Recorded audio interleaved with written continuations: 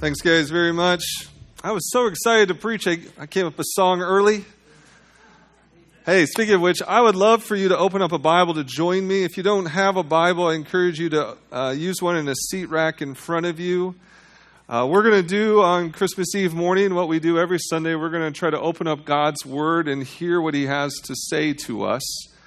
And so I'm in the Gospel of Matthew, which is the first book in the New Testament, about 3/4 of the way into the Bible if you need to find it.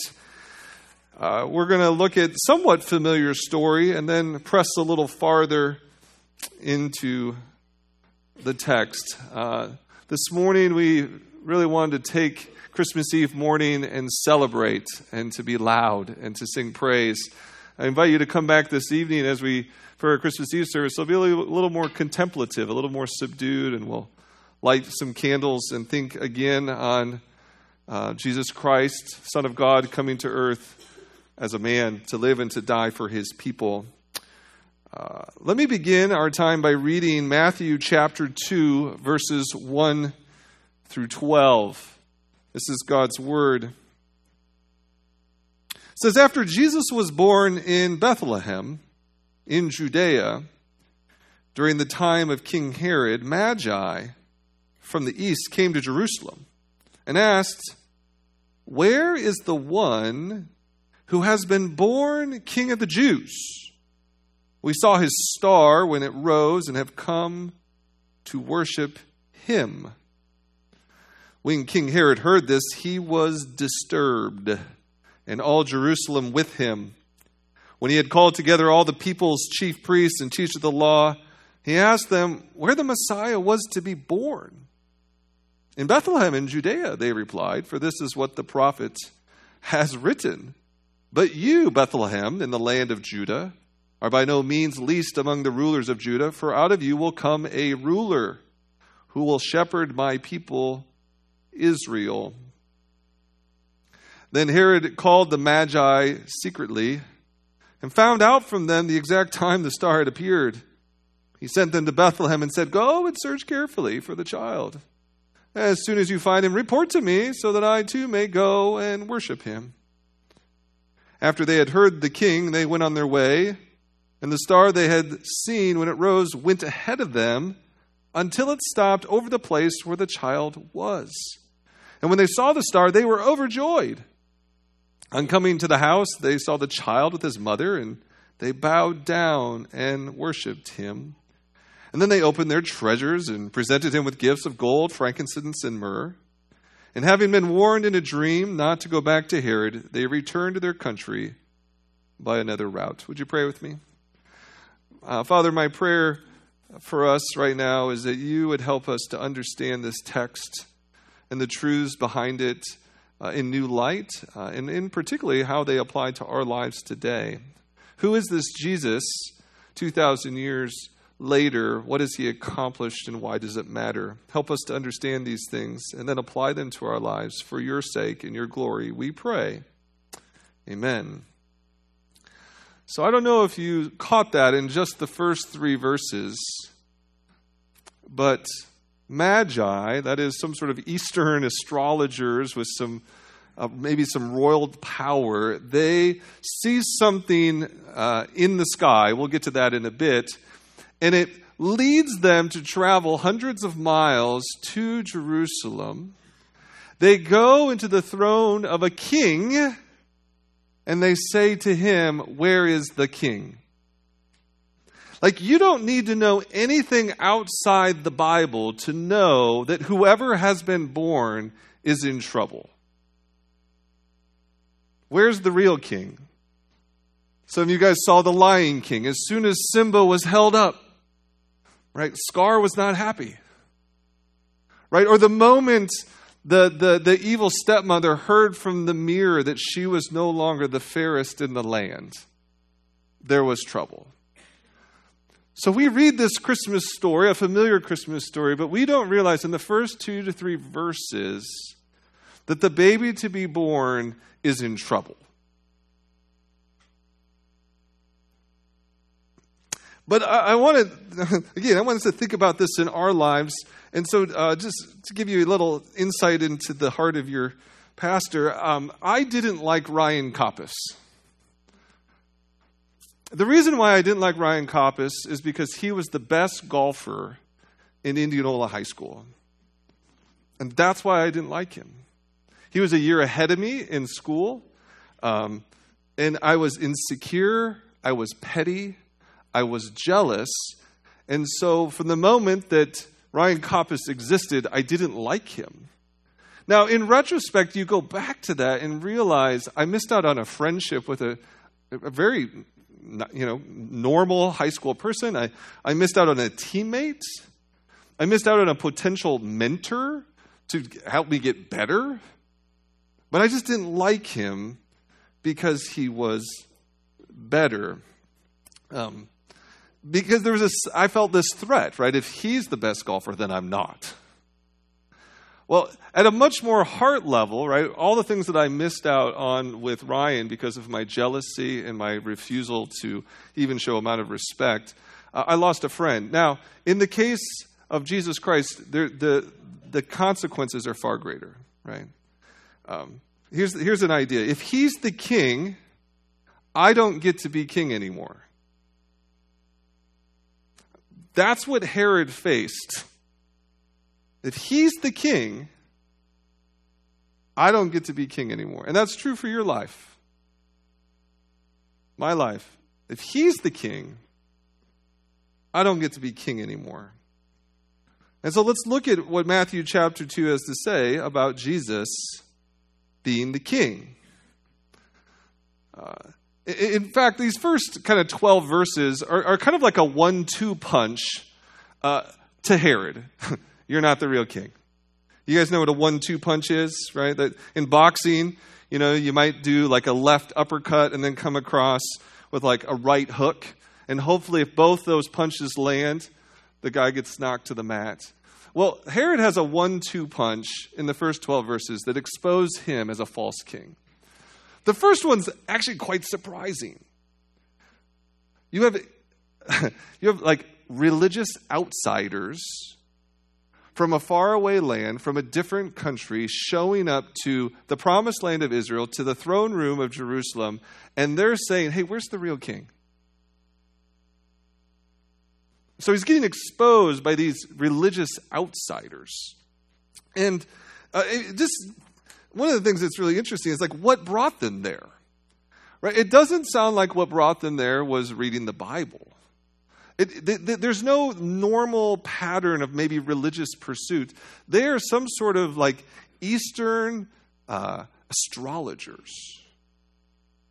This is like the traveling caravan type people who read your fortune, but something happens in the sky, and it's so unique, never before seen, that they move in the direction of Israel, right? And so 300, 400, 500 miles probably happened in Babylon or Persia, and they head in the direction of Israel. Why did they do it? Well, no one knows for sure, but there's actually a possible physical explanation. And I'll just share this because I think it's one of the more interesting things. Some of you have maybe heard of the Pisces constellation. I think we have a picture here in a second.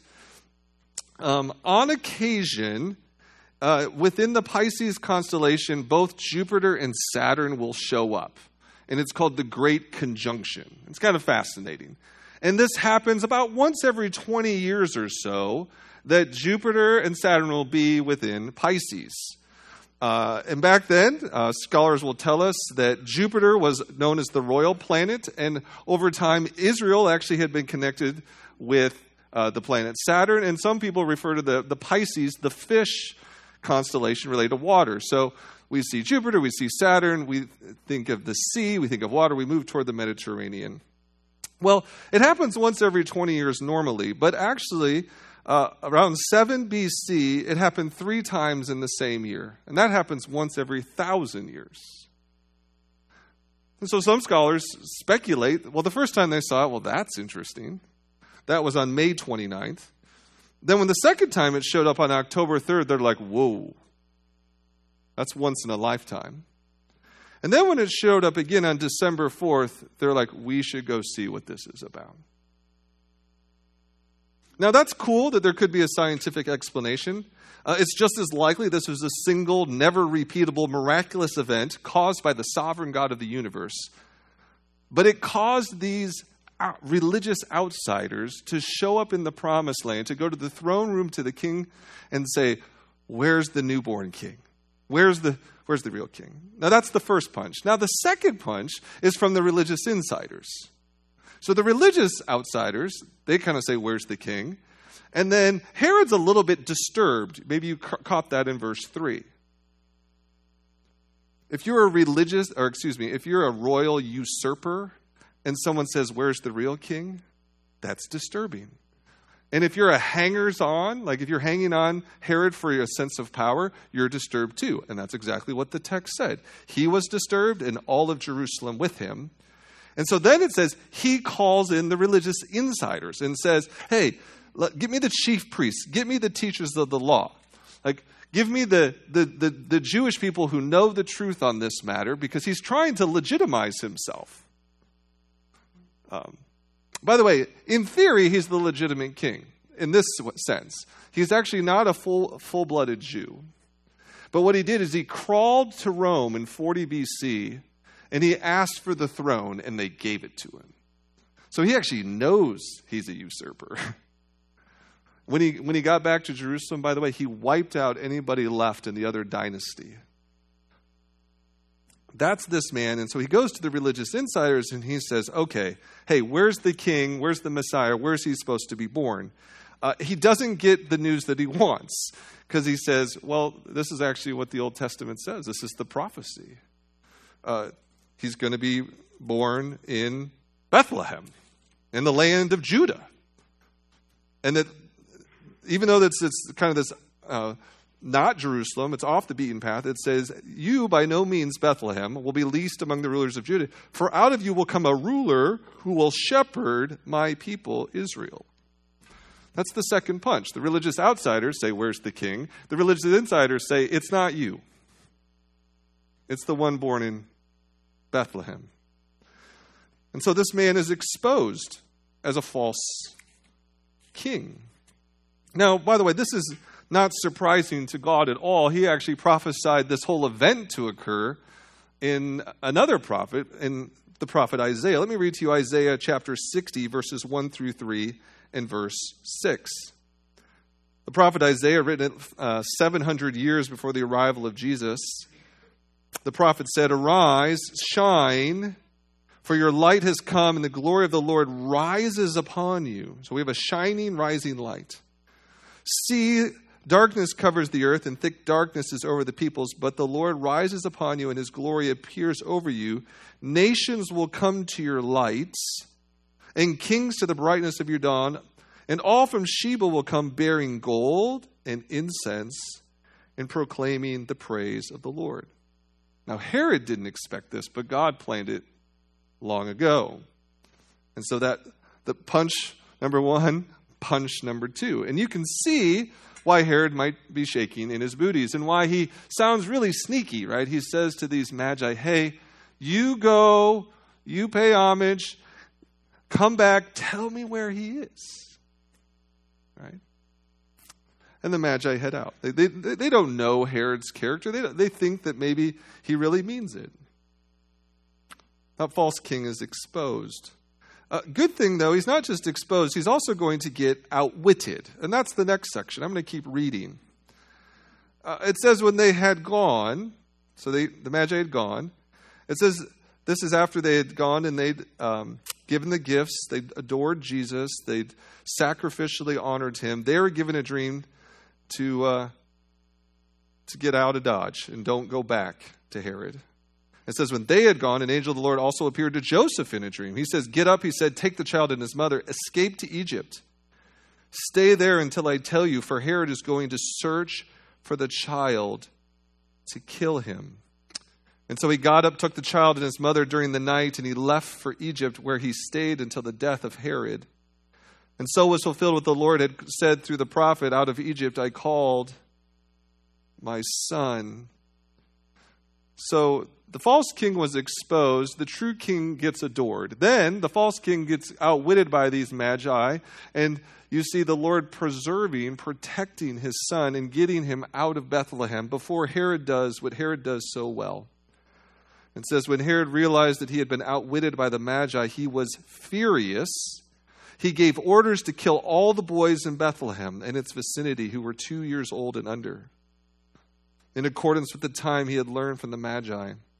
Then what he said through the prophet Jeremiah was fulfilled. A voice is heard in Ramah, weeping in great mourning, Rachel weeping for her children and refusing to be comforted because they are no more. Right? Killing is nothing new for Herod. I mentioned that he had killed off the previous dynasty when he had taken the reigns. Another time he killed 36 of the Jewish court called the Sanhedrin. He murdered 300 court officers on another occasion. Toward the end of his life, he went even more crazy. He killed off a wife, a mother-in-law, and 2 sons. And so you can see why Herod has no problem dispatching some soldiers to kill, 15 to 20 boys under the age of 2 in Bethlehem. It's nothing to him. And yet, God protects his son. Now, in this in no way, I want to catch this, in no way devalues the sad loss of life Herod took that day. Herod is villainous. It's a horror to take the life of children. And Herod is just willing to dispense lives at any point to try to hold on to his power. This is why Matthew actually quotes from the prophet Jeremiah this time. Rachel, who's known as the mother of Israel, she weeps over all lost children. And yet in the middle of that dark day, God's Son, the Savior, he presses on. The true King is still alive. Let me just read to you how chapter 2 ends. Because it says, after Herod died, an angel of the Lord appeared in a dream again to Joseph. This time in Egypt, he said, get up, take the child and his mother, and go to the land of Israel, for those who were trying to take the child's life are dead. And so he got up, took the child and his mother, and went to the land of Israel. When he heard that Archelaus was reigning in Judah in the place where his father Herod had, he was afraid to go there. So having been warned in a dream, he withdrew the district of Galilee. And he went and lived in a town called Nazareth. So was fulfilled what was said through the prophets, that he would be called a Nazarene. So just in chapter 2 alone, a couple of things happen. We mentioned this. The false king is exposed. The true king is adored. The false king gets outwitted. The true king is protected. And then here at the end, the false king, he expires. He's dead. Herod dies. But the true king, Jesus the Christ, he perseveres. Are you guys familiar with how the Grimm brothers ended the story of Snow White? Not the Disney version. Are you familiar with how the Grimm brothers, who wrote the story? So similar to Disney, Snow White eats the poisoned apple and she dies. And then that evil stepmother, she goes back home. She confirms with the mirror that she is once again the fairest in the land. And yes, the prince comes and he sees Snow White in that coffin, and his heart goes out to her, and he commands his soldiers, let's take her forever with me. And when they pick up the coffin, like it dislodges the poisoned apple from her mouth and it comes out and she revives. But what happens next is fun, because the prince then takes Snow White back to his castle and they plan a wedding, and they send out invitations across the land to come to the wedding, of which the stepmother receives an invitation. And so she comes to the wedding, and right before she goes to the wedding, she gets all gussied up. She's looking good to attend this wedding because she doesn't know who the bride is. It's just a bride-to-be. And she turns to the mirror and she says, mirror, mirror on the wall, who in this land is fairest of all? And the mirror answered, you, my queen, are fair, it is true. But the young queen to be married is 1,000 times fairer than you. And she's struck. Like, what? Who is this person being married?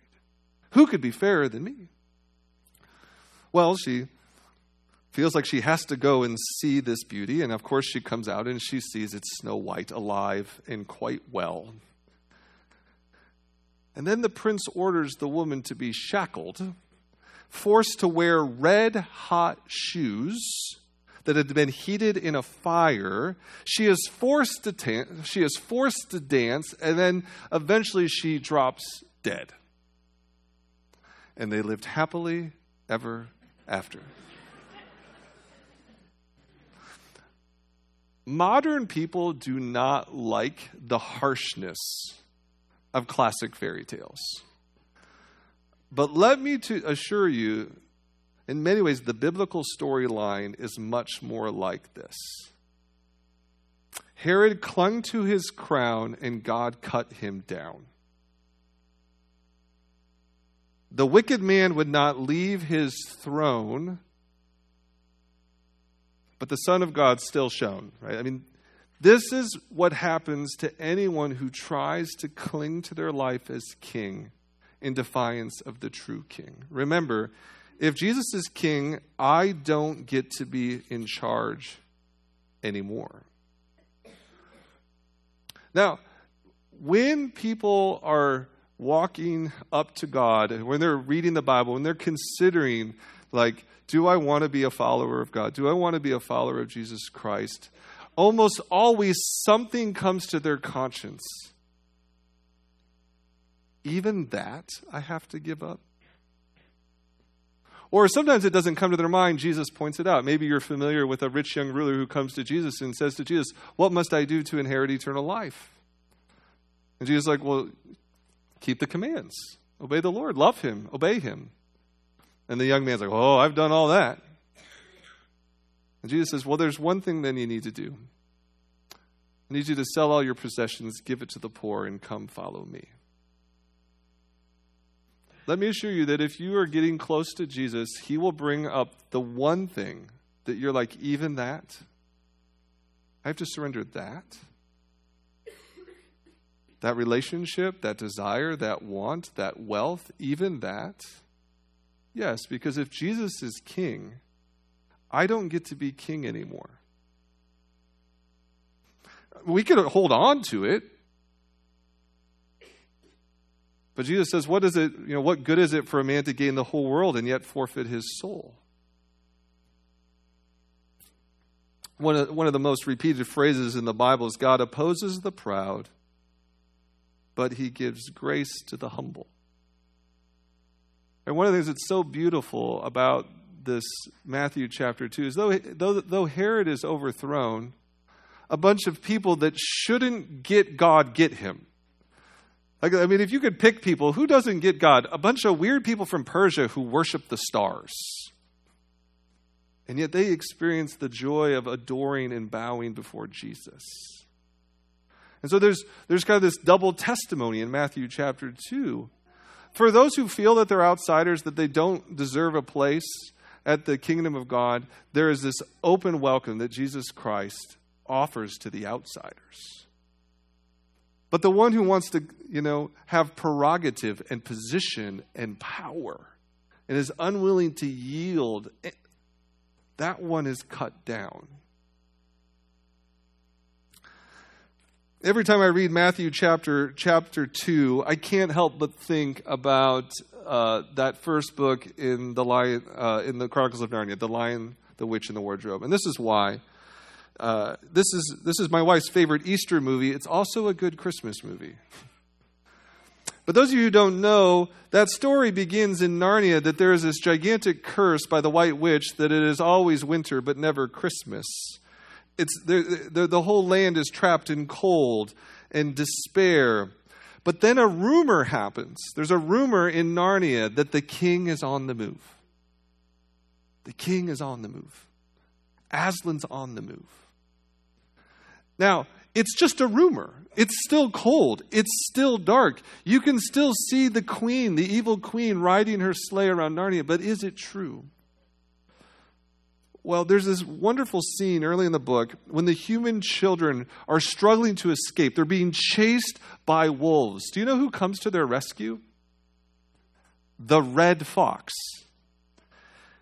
He stands in front of the wolves. He throws himself in front of them to protect the children, to throw the wolves off their trail. But who is the red fox? For a time, the red fox had been following the white witch. That's why the wolves call him a traitor now. How dare you? But he believed the good news that the king was on the move. And so the red fox, like all the good Narnian animals who trust in the king, he experiences the victory at the end of the book. Right?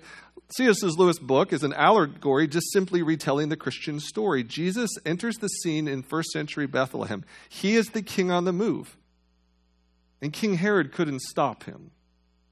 Others along the way, they couldn't thwart him. But something happens that's quite wild at the end of Jesus' life. He does make his way to Jerusalem. But he doesn't go to fight for the throne. He doesn't go to storm the castle. Remember, Herod clung to his crown and God threw him down. But when Jesus gets to Jerusalem, he lays down his life.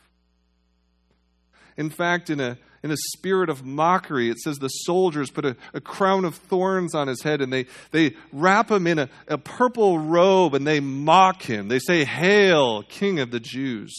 And he takes beating. He's arrested. Eventually, they crucify him. They throw him up to die. And when he's dying, do you know what happens to the land? It's utter darkness. God's star is snuffed out. And it's there that Jesus buys our salvation.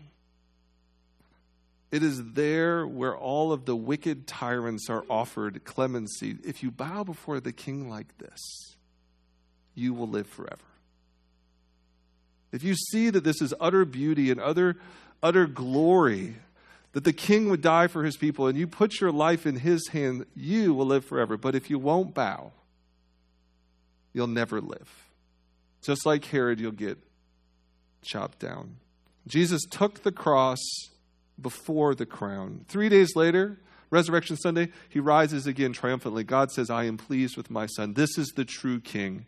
He is the king who will never, ever die. He will reign on the throne of David forever and ever.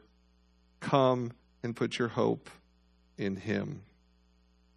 I read recently that Charles Barkley, who used to play basketball, now he's a basketball commentator. One time he was watching the NBA playoffs and he says this. He says, "The stars can at any time meet the requirements needed to help the team win. But just the support players can sometimes do that." Friends, we're all support players at best. We can't win the game. Right? That's the story of Jesus. He came to win the game we couldn't win. To live the life we should have lived and then die the death that we deserved. And so on this Christmas, let me just say to you who are Christians, rejoice. Right?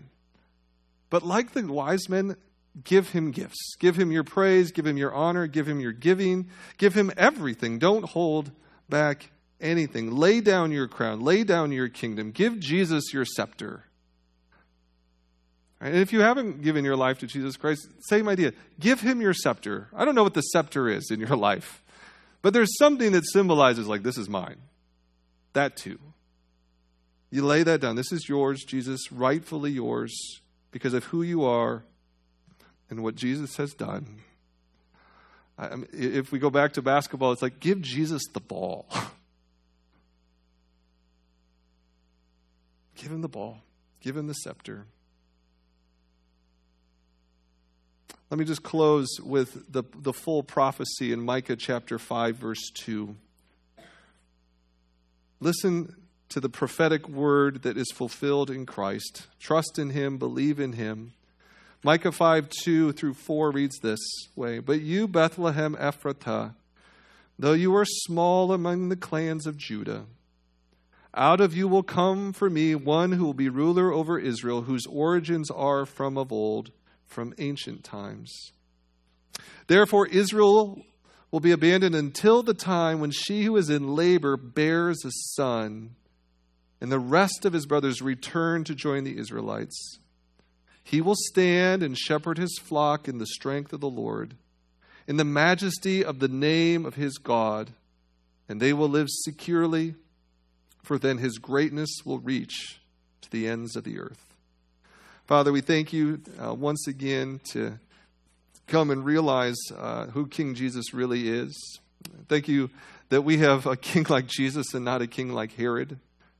We thank you for a king who would lay down his life for his people, a king who would procure forgiveness by his blood, extend forgiveness with a word of promise, and that all who believe can have life in his name. There is no greater news. And so we thank you to come around again this Christmas season, and thank you, Father God, for sending us your Son. We sing your praise and your glory. We thank you even now that we can remember your Son in the meal that he has left us. In Jesus' name, amen.